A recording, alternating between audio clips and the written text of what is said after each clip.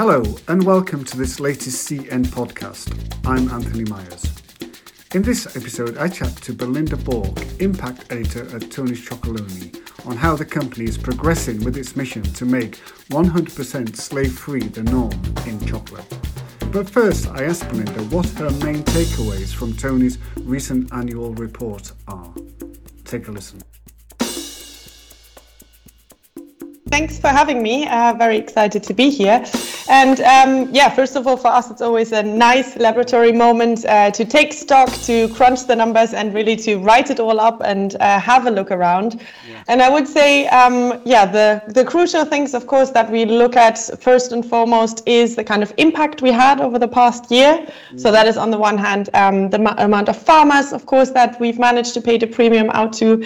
That's nearly 9,000. So that is great. So that's definitely one of our big successes.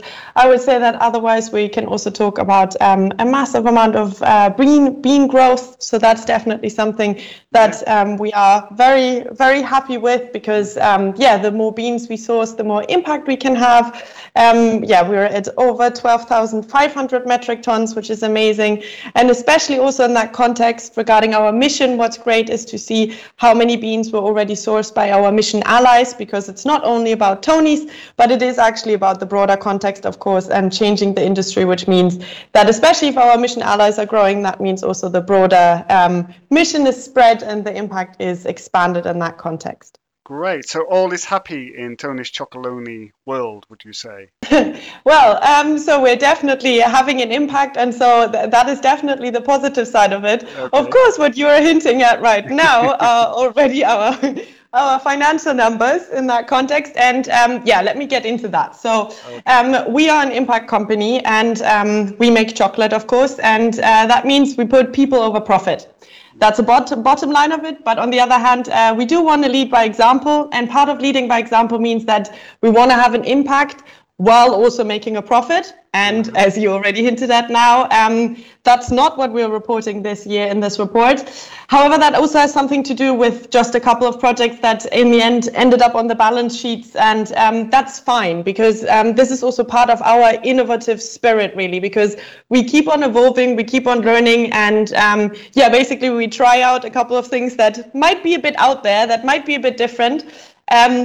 That's a risk we take, and in the end, that's part of the fun, really.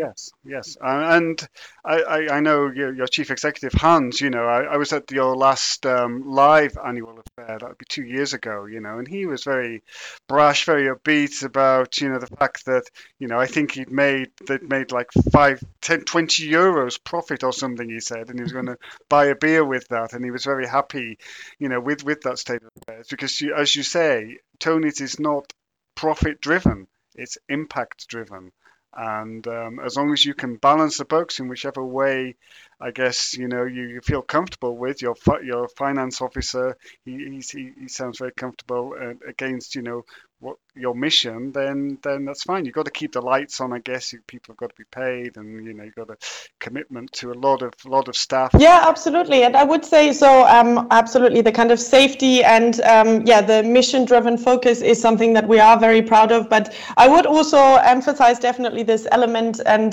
spirit of fun that we do have in there, because it is absolutely a thing for us to also say, we might do things a bit differently, and that might also reflect for 1 year then in the books. But that's also okay, right? Because the way to really change something also in the industry will only happen if every now and then we kind of, try out a new and maybe untrodden path. Mm-hmm. So, and I think what's important as well for listeners who perhaps don't know Tony's Chocolonely is, you pay way above the premium towards farmers, towards cocoa farmers. So you pay more than fair trade would pay. And last year I see you paid out nearly 4 million in premiums. That's a huge commitment, isn't it? So you are making that commitment, but still farmers are in poverty, aren't they? It's a cocoa problem. It's not a Tony's problem. It's a cocoa industry problem. It's a global problem. It's a society problem. And again, as you highlight in your report, the price of cocoa has dropped this year in Côte d'Ivoire and Ghana. How can Tony's continue to make a difference with what you do? And do you need wider support from other stakeholders, from other people, would you say? Yeah, you've definitely already touched upon a couple of points Yeah. there. So first of all, you've mentioned the higher price for cocoa, which is for us one of the 5 elements that really do make a difference. So we call them our sourcing principles. Yeah. So it's absolutely true. So paying a higher cocoa price is crucial and is absolutely needed. But it also needs to go hand in hand with a couple of other things. So that, for example, means you really need to know your supply chain to be able to take responsibility. And knowing the supply chain means we need 100% traceability. So that's part of it. On top of that, we also really want to see systemic change, and that's also already then in a second leading to the aspect of poverty that you also mentioned, because what we really need is we need a longer term horizon for the farmers to plan, to be able to plan into the future, to make future investments as well, to be able to take out loans, which is why we commit for the long term, and we also work with strong cocoa cooperatives in that context. And then, of course, also part of the calculation that we have regarding the living income reference price, so the higher price for cocoa that we have calculated that enables a living income for farmers, that also sets a certain productivity target. And that's, of course, also something that we do want to support. So we also invest in quality and productivity as kind of the 5th sourcing principle. And all around, so that is a package that we really look at and that we think will bring about systemic change, and that will really also put human rights in the center and as the main focus here, because that is in the end what really needs to change. And that is something that we aim to achieve, but we can't achieve it on our own. This is the kind of approach to say, really, it needs to be people before profit. This needs to be an industry-wide mind shift that needs to happen. And yeah, that's what we need all other chocolate companies to realize as well. Absolutely. And, you have your growth has been fantastic, but of course that means you are buying more cocoa, you're producing more, you are working with more cooperatives on the ground, and therefore, again, as you've highlighted in your report, your impact officer Paul, says, you've found more cases in your supply chain of child labour, more remediation cases, because you are, I guess, widening your net, aren't you? And it's it's a problem within the industry. It's like how Tony's is doing everything it can to solve this problem, but it's still there. And probably with COVID as well, it's the cases are going to probably next year may see more even. Yeah, absolutely. So of course, every time we onboard new co-ops, that also means there's more children in scope, and we also see, and that's also what we've reported now. What we see is that our child labor prevalence rates in the co-ops that we've worked with for the longest is actually very low, so at 3.9%, while the co-ops that we've just recently onboarded, it is actually on the industry standard, which is 50.5%. So that is really 1 in 2 children in the cocoa growing households. And but that also shows us there's work to be done and we are in the right place. And that's also a part of our mentality that, yes, we are facing a massive issue, and yeah, we have a quite bold mission here. But on the other hand, we can also really do something about it, because we do see that it is working in the cooperatives that we've been working with and partnering with for the long term already. So we are definitely in the right spot to change something, and I think that is already a good first step. Well, I think a lot of companies, a lot of people in the industry are looking at Tony's, as a brand that's trying to make a difference.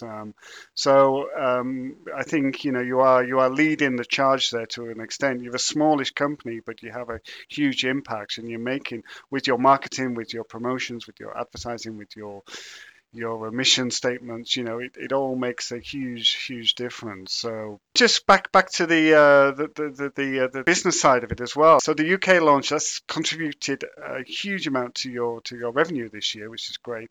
Are there any new markets? I think you mentioned Germany, or you were going to launch in Germany. Did you? That's Tony's.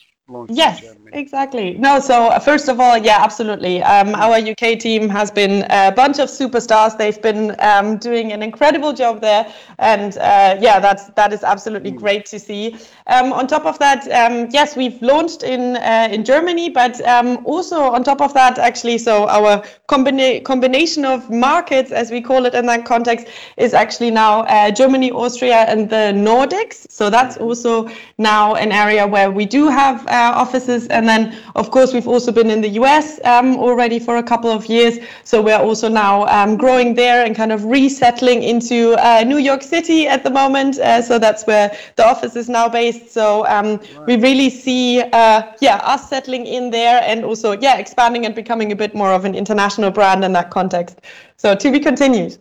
What role can confectionery play in educating consumers regarding the sustainability and the environmental aspects of what they buy? Yeah, nice question. So I would say we had a quite nice and, to my mind, quite catchy phrase in one of in our Sweet Solution campaign in the beginning of the year, which was once you know, you can't unknow. And I think that summary of it actually sums up what in the end, what the responsibility comes down to, which is an informed consumer decision is absolutely necessary, because the consumers in the end have the power of the masses, and that then means that they therefore can influence the companies with their buying decision, because the companies are in the end the ones who have the power to change the status quo.